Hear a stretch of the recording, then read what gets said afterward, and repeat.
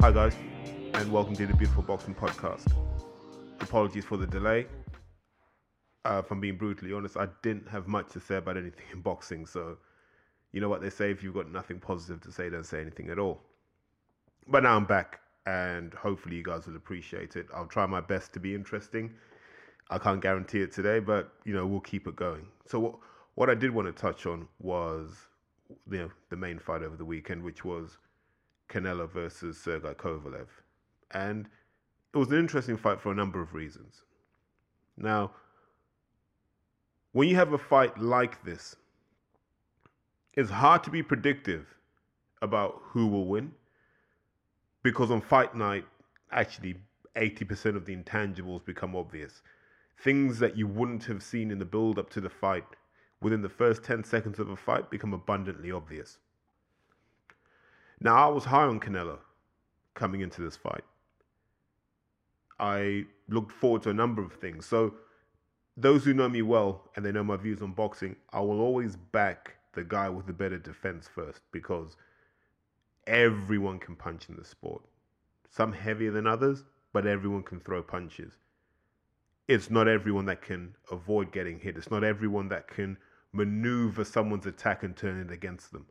Canelo's one of those rare guys who can do it, and we've seen him do it any number of different ways, which is what makes him more interesting. So go back to the first Golovkin fight, and you had the loose and languid Canelo. You had the head movement, you had the slipping, the sliding, the moving. You had a lot of that.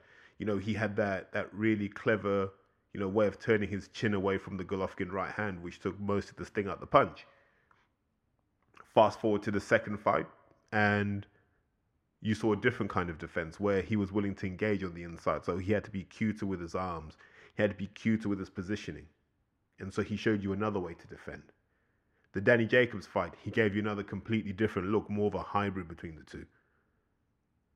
And then in the Kovalev fight, giving up height and reach, we saw Canelo revert back to what I'd call solid fundamental boxing. Keep your hands up. Use your hands as protection. Use your hands to maneuver the opponent's punches away. Just keep using your hands. Make the target smaller, make the target harder to hit. And he excelled at that. It wasn't the most entertaining of fights, but he showed he had that defense. And where that defense didn't work, he had that Canelo chin. And it's a chin we haven't really seen tested yet. And we might not see tested until he crests that peak of his and starts to hit the decline. Which is good, because it means, much like Golovkin, it means he can be in entertaining fights, and it means that he can take risks, knowing that his chin's pretty solid and it's battle tested. But that you don't get that license forever. So, he's got his defense to fall back on, which is good. But I also have to back the smaller, faster guy. Mainly because you've boxed at lower weight classes. You've seen the punches come quicker. Your boxing clock is a lot quicker than the bigger guys who are used to a lower punch output, less of a variety of punches, and definitely less velocity in the punches. So Canelo had a lot of advantages going into this, but that's not to discount Sergey Kovalev. Kovalev has that jab. Is it the best jab of the last 20 years? Maybe. It's definitely the most destructive jab we've seen in boxing in the last 20 years. It might not be technically perfect, it might not be amazing, but when his jab connects, it gets a reaction out of people. And him being the taller man, him being the man with the longer reach, it had to be an opportunity for him to exploit. His right hand's underrated as well. Kovalev still carries that power that he has. It's not brutal concussive power, but it's enough of a deterrent that he can calm you down. So he comes into it with a lot of tools. He's not defensively amazing. He uses his jab. His jab is almost his defense, because his jab tells you can't come forward. Stay exactly where you are, you're going to get hurt. And most people tend to respect that. He has some footwork, obviously from the Eastern European school of amateur boxing, but that doesn't last long because obviously he's got stamina issues. So what you have here is you have a guy who's seen better days, and that's not being disrespectful to Kovalev. He's been through a lot. Against a guy at the peak of his powers, moving up essentially from middleweight to light heavy. He's making that jump Bernard Hopkins style. But he seems to carry most of the advantages. But it didn't play out that way in the fight.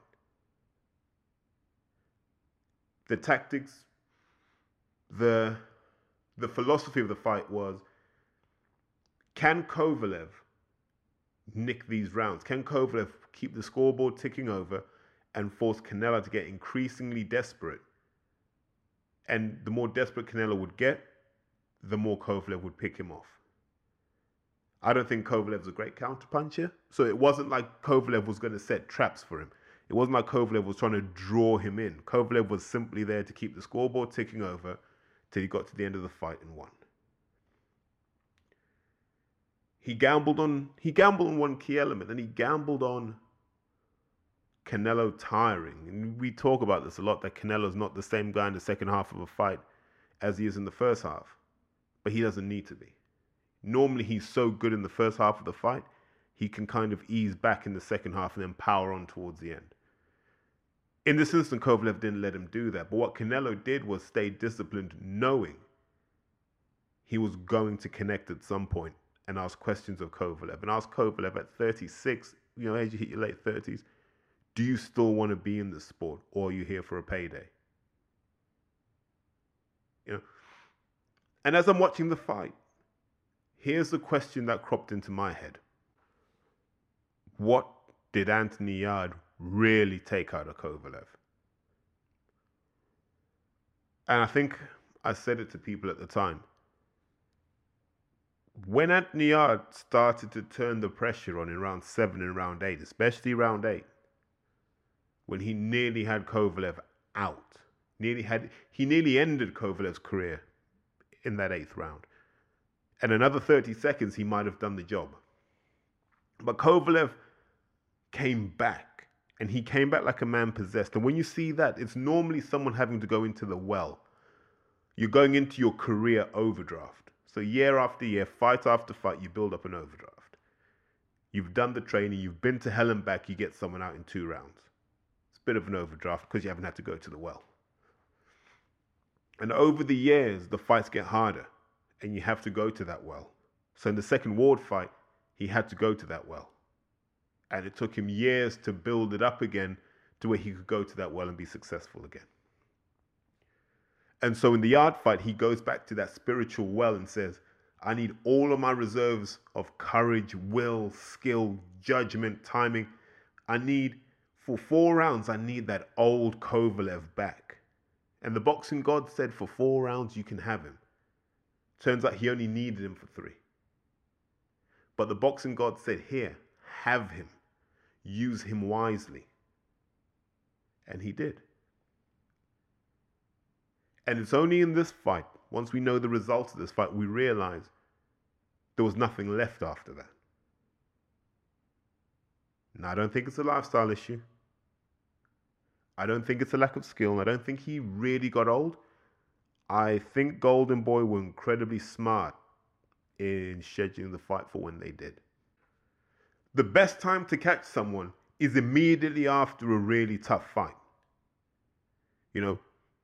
Going from camp to camp, some people think is good because Andy Ruiz obviously talks about the Dimitrenko fight being perfect preparation for the Joshua fight. True. But Andy Ruiz got rid of a very limited Dimitrenko in 5 rounds. If you go back to the overdraft story, he didn't have to dip into his overdraft. In fact, he probably topped his overdraft up in that fight. So when he went into the Joshua fight and he had to go into that overdraft, there was something there for him because he hadn't used it before. So he can go from camp to camp. But obviously this time he needed more time because he had to replenish the overdraft. He had to get himself back right physically and mentally. He had to go and enjoy himself, become Andy Ruiz again. And we'll see in December if he has to go to the well what's left. Kovalev had less than 10 weeks? So you fight Anthony Yarde, you go to hell and back. That's the kind of fight that I reckon takes 2.5 to 3 weeks to recover from spiritually and physically. So that leaves him 6 to 7 weeks to prepare for Canelo. And as Canelo's throwing these shots round after round, counter left hooks, right uppercuts, trying to shovel the body, trying to do this, trying to do that, it's all taking it out of Kovalev. And Kovalev realizes in this fight, you know, even if he doesn't let it on, he knows he hasn't had enough time to recover. He doesn't feel fresh. There's no pop in the punch. There's no power. There's none of that old Kovalev menace. He's at that point where he's like, I just want to get out, get my money and get out of this fight. And so that's the nagging suspicion in this fight, that the Yarde fight's taken so much out of him, he hasn't had time to recover. And that's risky. Because at 36, you need that recovery time. The body just doesn't respond the same way. And so round after round, it looked like, it looked to people like Kovalev was winning, but actually a lot of those punches were just hitting forearms and hitting elbows, and it wasn't clean, and it wasn't the old Kovalev. And the judges are looking, going, you're boxing like an old man, and secondly, you're boxing like you're just trying to nick these rounds. Canelo was throwing the harder punches. He was forcing the fight. He was doing all the things that Golovkin fans love about Golovkin and give him credit for. But in the Twitter sphere, they weren't giving Canelo credit for these things. But by the 11th round, you can see the tiredness, and everyone knows when Kovalev gets tired, he gets ragged. The arms drop, the head starts to lean forward. The core strength and stability starts to diminish. And then it was a right hand that seemed to go over the top, disrupt his equilibrium or hit him on the temple. And that set the tone for the left hook and the straight right that finished him. The ref did the right thing by stopping that immediately, because it took Kovalev at least 4 seconds to even try and get his arm off the rope. Never mind try and get up. So I think the ref did exactly the right thing. And that is why you want experienced referees. And that's why Jeffrey on Twitter can't be a referee, because you need hundreds of fights, tens, maybe hundreds of stoppages before you know how boxers react when they get hit. And he made the right call at the right time, and I really respect that stoppage. But then it leaves us saying, well, Canelo beat a broken Kovalev. Yes, he did. But remember, this guy came up from middleweight, and he'll likely go back down to middleweight. And Kovalev's a big light heavyweight. He can go up to 14 stone between fights. So he's a big man in general. So you have to give Canelo his due. You have to give Canelo his credit for being the guy that stepped up. We talk about pound for pound all the time, but on that list there are a lot of guys that never stepped up. So for being realistic, it's probably him and Terence Crawford among the best, where you say, well, Crawford went 135, 140, 147. You can question the guys he fought at 135 and the guys he fought at 140. And even the guys at 147, but you can't question the fact that this guy's gone up and been a threat at every weight class. And Canelo's of that same ilk. Now we're looking for Spence to do that. We've been looking for Golovkin to do that for 5 years. Nothing. So Canelo now has to sit atop that pound for pound tree, because he's gone up, 21 pounds? And there's no filler in that record. He's going up 21 pounds against people who will be in the Hall of Fame, people that he wasn't supposed to win against, and he has done it. And now we really have to respect what Canelo's achieved, and we have to call him a future great, present great, in fact. That's as far as I'd go. But sadly, as is often the case with boxing Twitter, no one can let a fighter be great without having to throw their quite. It's sad, and it's sad. It's sad when people do this. It's sad when people who have more than 2 brain cells together start talking in terms of, I need to discredit what Canelo does because I'm just not a fan. Therefore, if I'm not a fan, he can't be any good. Wholly illogical, incredibly selfish, and very ignorant. But fans will be fans, I guess. So then immediately the talk starts coming of, well, what would Canelo do against Ward? Ward should come out of retirement to beat him. There's no winning in this game, is there? At 154, they said, go and fight Golovkin. Then they said, right, go and fight someone bigger. Go and fight someone like Kovalev. Go and fight Bivol. Now we're hearing, go and fight Beterbiev. Should he fight Beterbiev? Not from my perspective. And here's why. Beterbiev isn't like Kovalev. Kovalev is limited on the inside. Kovalev is limited as a counterpuncher. And Kovalev's power's dialed down from his peak. Beterbiev's real.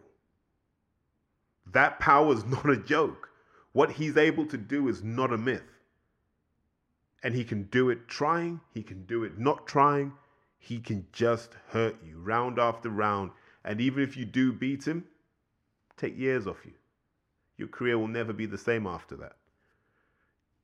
And much like Kovalev, Beterbiev is a big man. Beterbiev was a guy that fought at heavyweight as an amateur. Boiling down. So you wouldn't want him. If you have any compassion, if you have any intelligence, if you really respect the sport of boxing, you wouldn't call for a fight like that. That's a fight you'd call for when you just hate somebody. In the same way that people would say, why doesn't Floyd Mayweather fight Andre Ward? They're not saying it because it's a great fight to see. They're saying it because they hate Floyd Mayweather. And they said the same thing with Ward. Why don't you go and fight? Why don't you fight Usyk? Not because they want to see the spectacle, because they hate Ward. And this is the issue with boxing fans. Boxing fans are incredibly toxic people because most people who follow boxing are guys who can't fight. And because they can't fight, they don't understand what it takes to fight. And they don't understand that sometimes they're just people you can't beat because Mother Nature hasn't given you the things you need to do that. That's why we have weight classes. And I wish fans would respect that. And I think say that again. Fans should be more sympathetic to what boxers put on the line in order to achieve what they achieve. So back to, would Canelo beat Ward? Absolutely not. Ward left boxing as the best 175-pound fighter by some distance. Even before the second Kovalev fight, he had done all he needed to do. The second Kovalev fight was the exclamation mark. This is the guy that dealt with guys like Chad Dawson, Carl Froch, Arthur Abraham, all at their peak. These weren't old men.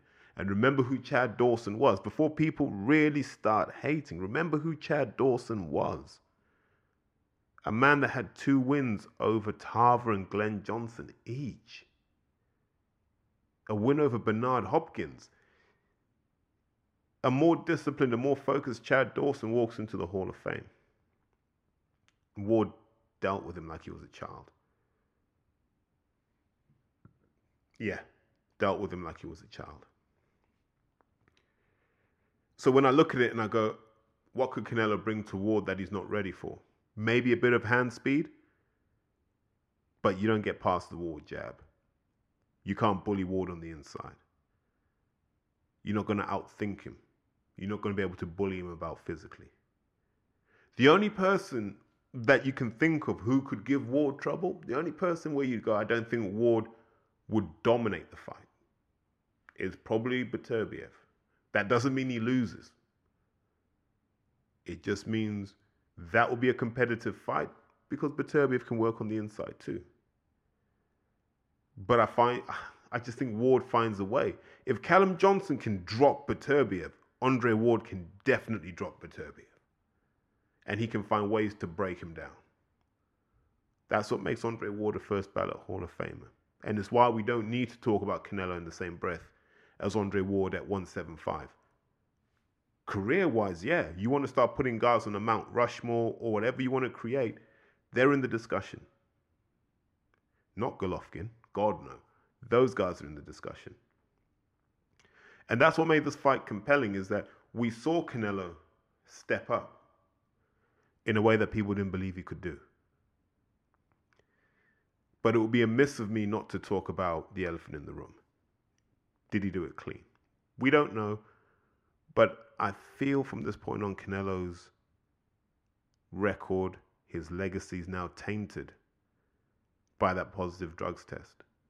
And I think it's the right thing to do because there are legitimately questions to ask and go, well, how clean is this guy? We won't know. He can commit to testing for as long as he wants. He's going to have that nagging doubt around him. So I don't know how we enjoy this as boxing fans. I really don't. What I do know is he's no more dirty than all the other people at this game. Make of that what you will. And I think it's all bullshit with talking about the glove sizes, the rounds, talking about medicals. We do all the medicals already. It's all bullshit. It's all bullshit. Stop the steroids and everything else will dwindle. Stop the steroids and everything else will dwindle. But in happier news this weekend sees us all tune into KSI versus Logan Paul. A fight none of us really care about. Whether you're a boxing fan or not a boxing fan, I think anyone over the age of 15 has zero interest in this. And I am bored of hearing the argument, this will bring more eyes to the sport of boxing. No, it won't. It's the exact same reason why we never talked about Tyson Fury doing Crown Jewel for the WWE would bring more eyes to boxing. WWE fans are wrestling fans.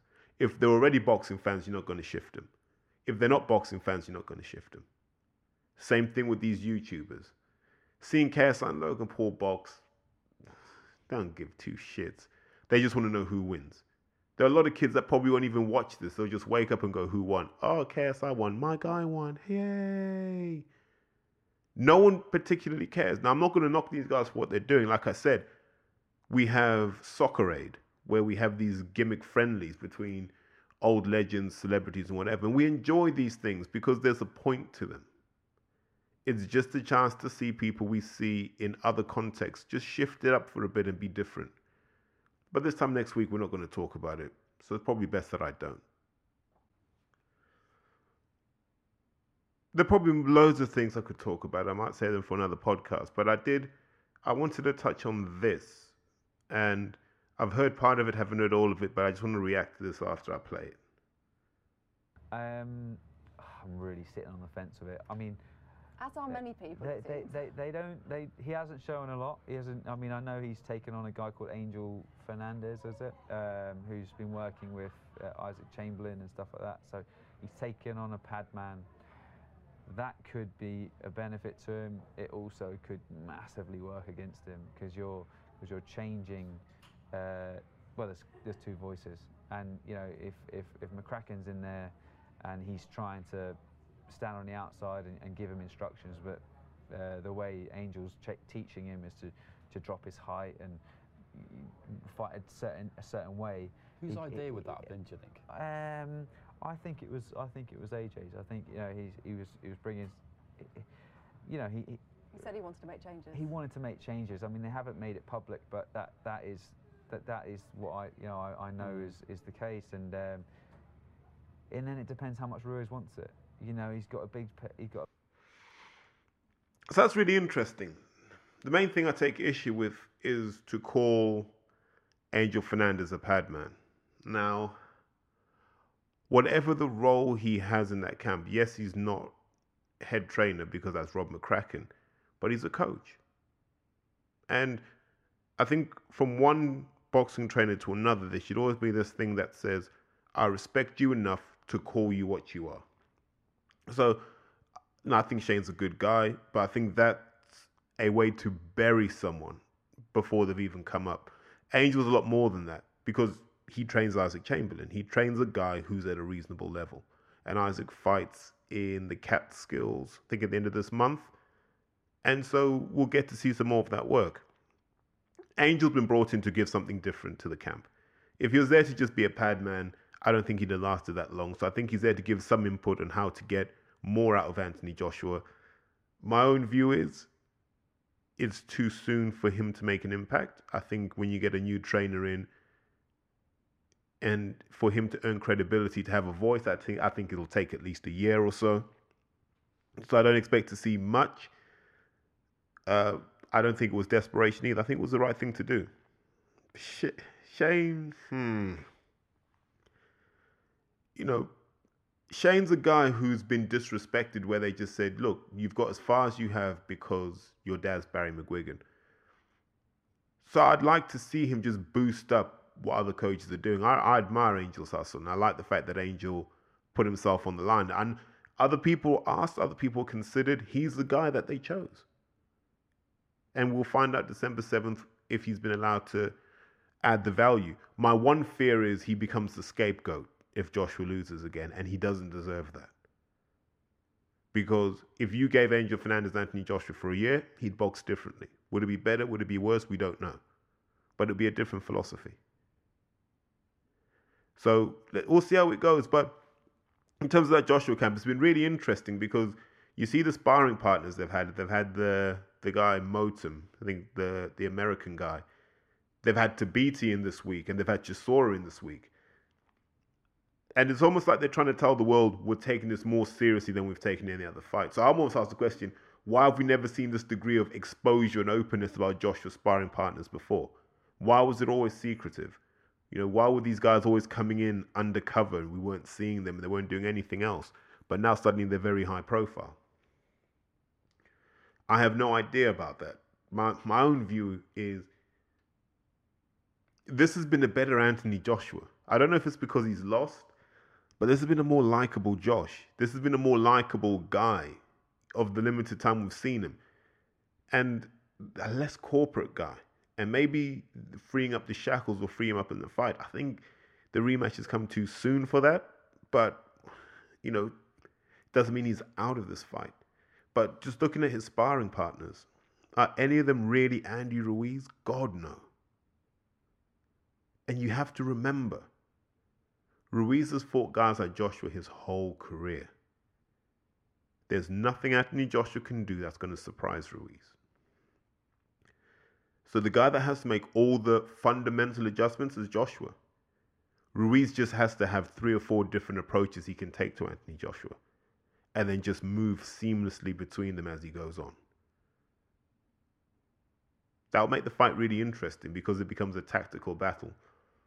Will Anthony Joshua try and run around the perimeter of the ring, flicking out the jab and the 1-2? He can't do that forever because Ruiz can shut the ring down forever.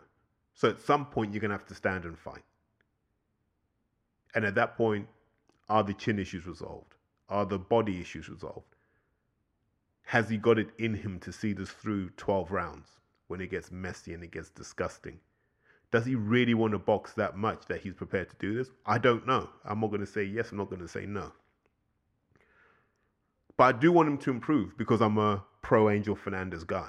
And I want to see Angel's had an impact. And I want people to shine light on what Angel does. So Angel can have his own gym. And Angel can then elevate his own game too. Like McCracken got a chance to do. Like Shane McGuigan got a chance to do. You know, Angel's one of the good guys in the sport. So I'm definitely backing him. But having seen the sparring partners, I'm surprised they didn't go with Joey Dueiko. That would have been the perfect way to say, I've put all my demons to rest. And he might still come in for camp. I hope he does. Because I think he gives a better quality of work. You know, I saw what that Motum does. He's very basic and he's not very intelligent as a boxer. And he won't go very far. Whereas Dueiko had it in him, but now he's being jerked around by Matchroom. So that Matchroom hush money doesn't quite work out, you know, when your fights don't come through. And he's paid a heavy price of being loyal to the system. But look, December 7th will tell us more. What are we now? 4 weeks away from that? And so we're going to find out, you know, what was it Warren Buffett said? It's when the tide comes out when you find out who's been swimming naked. So let's see. I'm looking forward to it now. Ruiz looks trim. Joshua looks a lot trimmer, judging by the picture he had with Derek Chisora. So this might be a more tactical battle. But like I said before, it's the body shots that worry me more than the head shots. So if Ruiz can get to the body, I think he'll get to the head. But, you know, we'll see where it goes. But one thing's for absolute certain. If Joshua were to lose badly again, that's the end of McCracken as a pro trainer for me. That's the end of that EIS as an elite venue for pros to train at. And it's a reminder that there's a reason why people go to places where the magic's happened before. You know, there's a reason why you go and train at the Peacock. There's a reason why you go and train at all these gyms. Because there's a legacy of excellence there. A legacy of hurt and suffering. That EIS is too sanitized for that. That's always been my view and will remain my view. But look, I'm inside my 30-minute limit. So, guys, Have a fantastic day as always. Please leave a review. Please share. Let's try and get the likes and retweets comfortably into double figures this time, guys. So let's really push it. I know how many people actually listen to this. And if everyone who listened to this liked, shared, and retweeted it, like, the reach would increase exponentially. So please just show that love and show that support, and have a fantastic day.